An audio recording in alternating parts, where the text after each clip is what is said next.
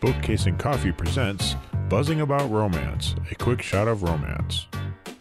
Hi, everybody, and welcome to Buzzing About Romance. On this episode of A Quick Shot of Romance, I am joined by podcast contributor Rachel, and we are reviewing The Billionaire by Marnie Mann. This is book 2 in her Dalton Brothers series. Welcome back to the podcast, Rachel. Thanks for having me again. Okay, do you want to read the synopsis from Goodreads? Yep. A sexy, forbidden billionaire standalone romance from USA Today best-selling author Marnie Mann. I've always been a good girl, but the second I walk into the hotel bar, I see temptation. The man sitting there is delicious, older, experienced. Once our eyes meet, I know I'm not walking away unscathed. I've heard about men like Jenner Dalton, richer than God and hotter than sin. He's got heartbreak written all over him. But it only takes 15 minutes before we're headed up to his room. I've never done anything like this before, but something tells me he's worth it. Every swipe of his tongue feels electric, every kiss sets me on fire, and his experience has me begging for more, and more, and more. In 1 week, I'll return to college in Miami. He'll go back to being LA's most eligible billionaire. The miles and years between us are just too many for this to mean anything. So between now and then, I plan to spend every moment being anything but good. Okay, so the release date is March 1st, 2022. So this drops on release day. The tropes are one night stand, billionaire, reformed playboy, age gap, and a little bit of hidden identity in there. And then the put out percentage is 8% because this bad boy pops early, and oh my, does it pop well. Early and often. Yes, early and often. Like there is a gap where there is nothing, but it makes sense and it works with the story. Oh, excuse me. Okay, so let's talk about Jo a little bit. So Jo, she's 22. She's just about to graduate from college. We first meet her when she sits down in this bar in Ford's seat because he is so drunk that he can't function. So she sits down in Ford's seat, who is Jenner's brother, and like starts spouting off all these sports like knowledge tidbits. And Jenner is like, "Oh my God, I think I'm in love." Like right off the bat. Yep, I love that scene, especially because they were there for March Madness and that's coming up. So yeah. I liked that a lot, that she actually knew what she was talking about. Yes, which seemed to shock him. Mm-hmm.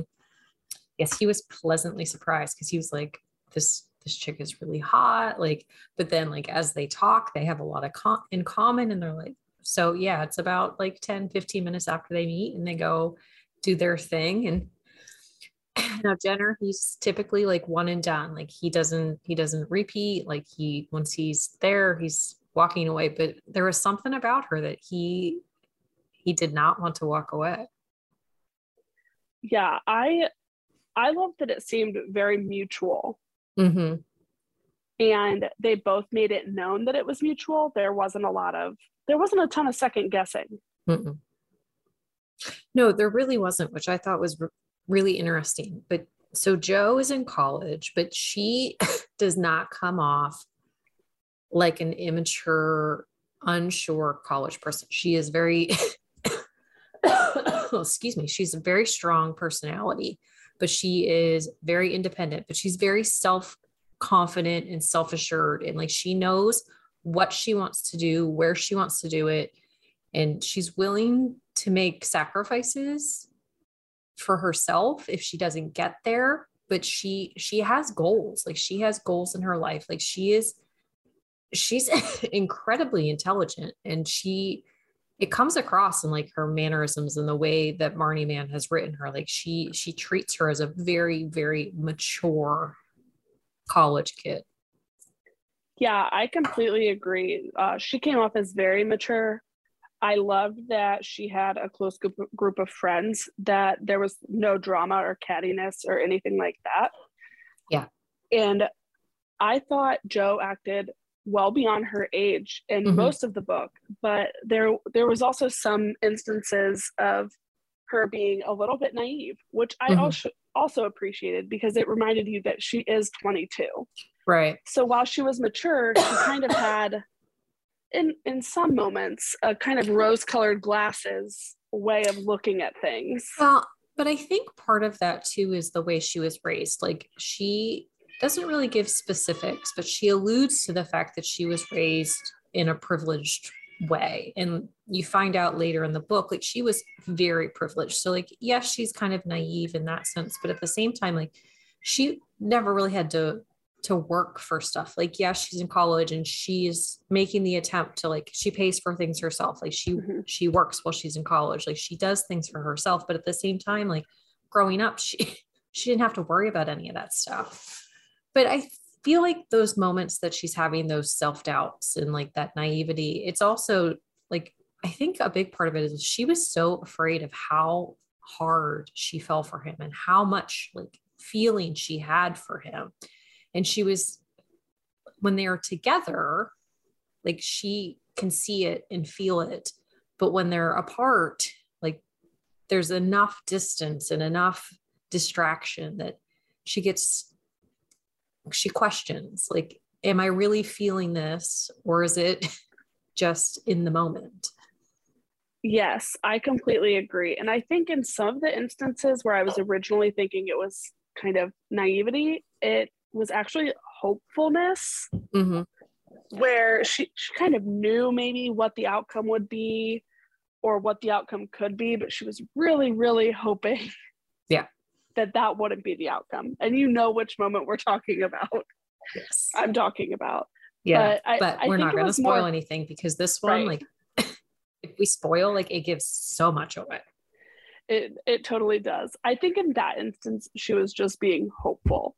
Well, and I think part of it is, like, she had never had that kind of connection with anyone before. Like, yes, she's young. Like, she hasn't had a lot of relationships. She hasn't had a lot of just being out there in the world, but like,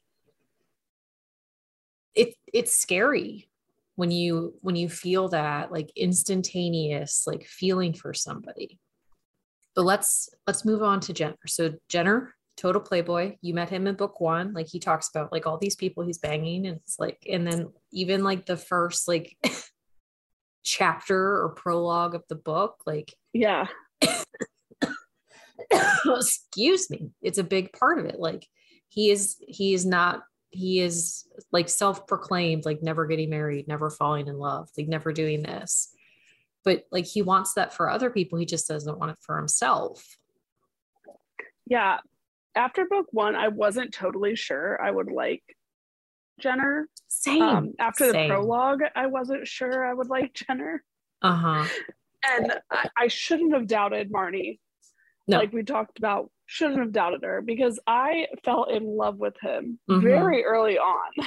Well, and he was swoony. Like, he had so many like swoony little moments. Like, he's not this grand gesture guy. Like, it was all about little things that he did. And that's the thing. Like, I wasn't really a fan of his in book 1, because he was kind of this like douche nozzle of like a playboy. He's like, I'm a lawyer. Like, I can do what I want. Like, I'm hot. Like, I'm a Dalton. But like, it switches like really early in this book. And when you get to that turning point and things come to light, and the way he reacts, like, you can feel how broken he is in that moment, because he put himself out there, and he constantly talked about how he was never going to do that. And he does it almost self-consciously. But when then he finds this secret that she was keeping, and the way that it happened, like, it makes sense. But like, I think he's just so frustrated and heartbroken at the fact that like she held something vital back. But at the same time, he never asked some pertinent information, which I'm not going to tell you what that pertinent information is. Yeah, I think he was very frustrated, both with Joe and himself, for the exact reason you said, right? he assumed some things, didn't ask some questions, and he feels like that also contributed to this, this issue that they were going through. Yeah. Well, and that's the thing, like he's this hotshot lawyer who like makes $1 billion deals, but like he didn't ask a simple question. It's like he just assumed. He just assumed. What they say when you assume. This is true. But one thing I will say, I love his brothers. Like I really liked Dominic and Ford in book 1, but so there are so many moments, and we get the agency guy, like the agency is another series that originally the Daltons showed up in. So this is a spinoff from that. So, but the agency guys show up like in bits and pieces, and his brothers are in there, and they're talking constantly about how he's avoiding reality. He's avoiding things. And it's really funny because Dominic keeps bringing up how like in book 1, when Dominic is fighting his feelings for Kendall, he's like, you kept telling me how stupid I was for not going to her. And like, you kept telling me how stupid I was for not like pursuing this relationship. He's like, you're being stupid by not pursuing this relationship. Yeah, I loved all the interactions with his brothers and the agency guys. It made me, I haven't actually read the agency series yet. So I've read part of it. So both of these books made me want to go back and read this. And then it also has me, invested in his brothers. Yeah, definitely. So when they break up, because of the big reveal, when they break up, it's rough, it's emotional, but she says her piece and he says his piece, and she understands where he is coming from. Like she's not okay with it, but at the same time, like she gets it. But what I did enjoy, like he makes these decisions, like we can't do this because of this, and this. And she's like, okay, that's fine.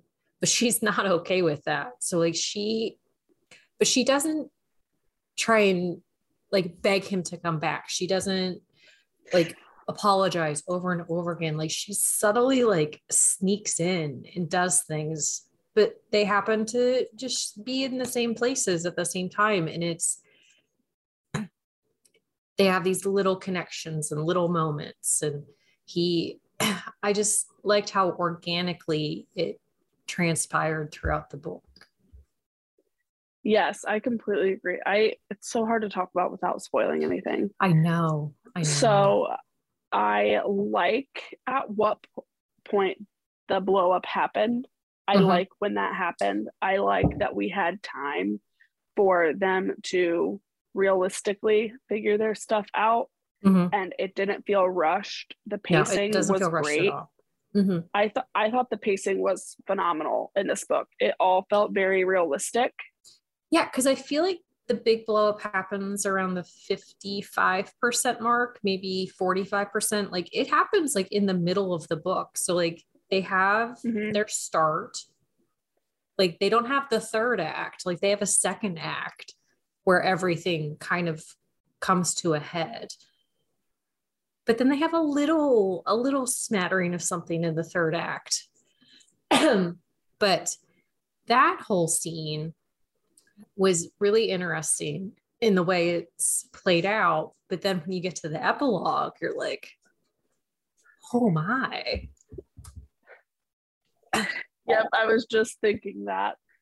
Yeah, so I think the big blow up happens around 55-60%, like you said, and then they get through that, come back together just to confront something else. Yeah.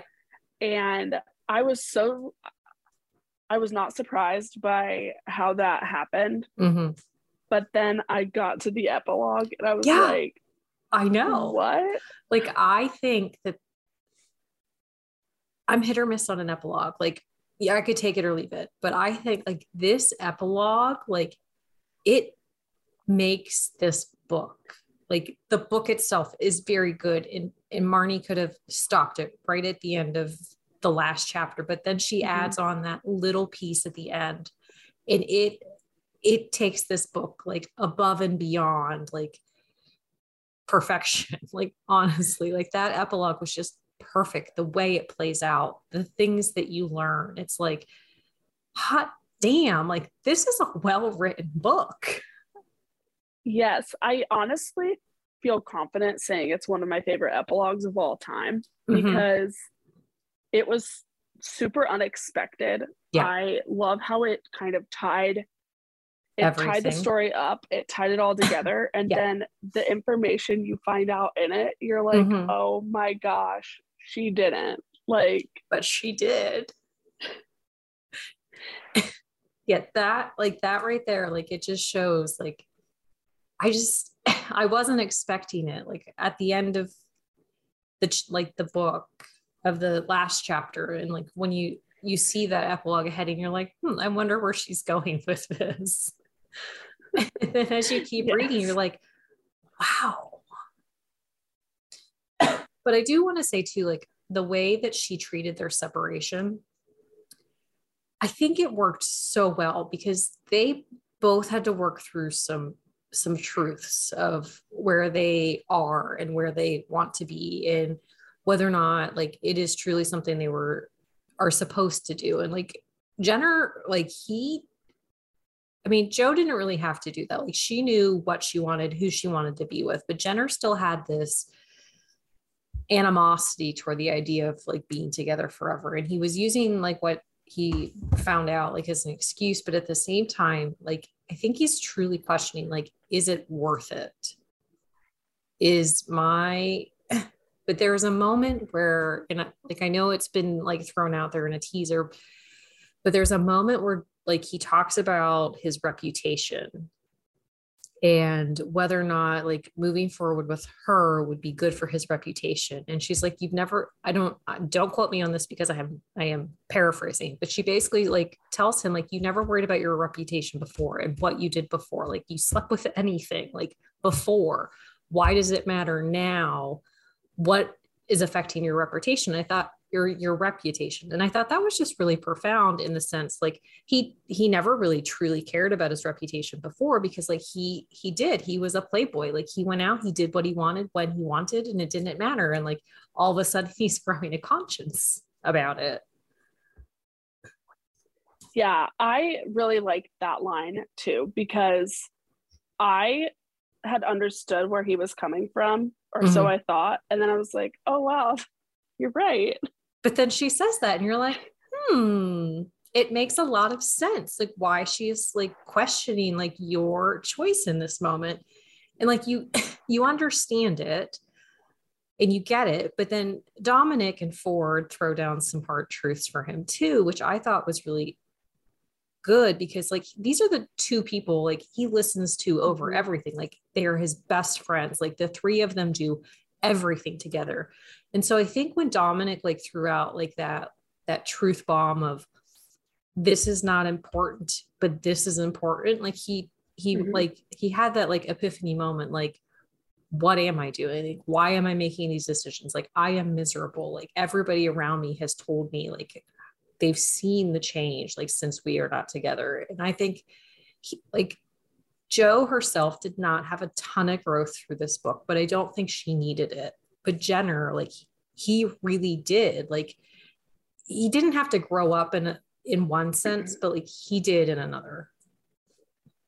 Yep, I completely agree. And usually I feel like it is the younger character that shows more growth typically in an age gap romance. But since Jo was already so self-assured and she knew what she wanted and she was very mature, it really wasn't necessary. And I really liked how she kind of guided Jenner a little bit, which I loved, but it was unexpected. It was, because typically you're right. Like typically like with the age gap, like it is the younger person who they need to do a little bit of growing up or a little bit of like self-actualization or realizing like their worth and things like that. And I liked that this was kind of reversed. Like Jenner was the older one, but he had to do that, like finding like his true worth in like this relationship. And is this relationship more important than things that I've always put more stake in? And I thought that was an interesting thing. Okay. So, Rachel, did you like this book? Yeah, I loved this book.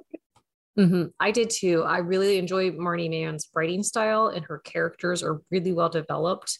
She writes a wonderful steamy scene. Like, she is probably one of my top 10 like scene writers. Like, there's just something about the way she writes a scene that works really, really well. Okay, yep, so totally agree. who would typically like this book? I would say if you like an instant connection, that's definitely what this is. And it is, then if you like steamy romances, yes, this is incredibly steamy. Yes, it's a 5 and then some, but there is plot. There's lots of plot, so don't be swayed. It is yummy deliciousness, but with a lot of plot.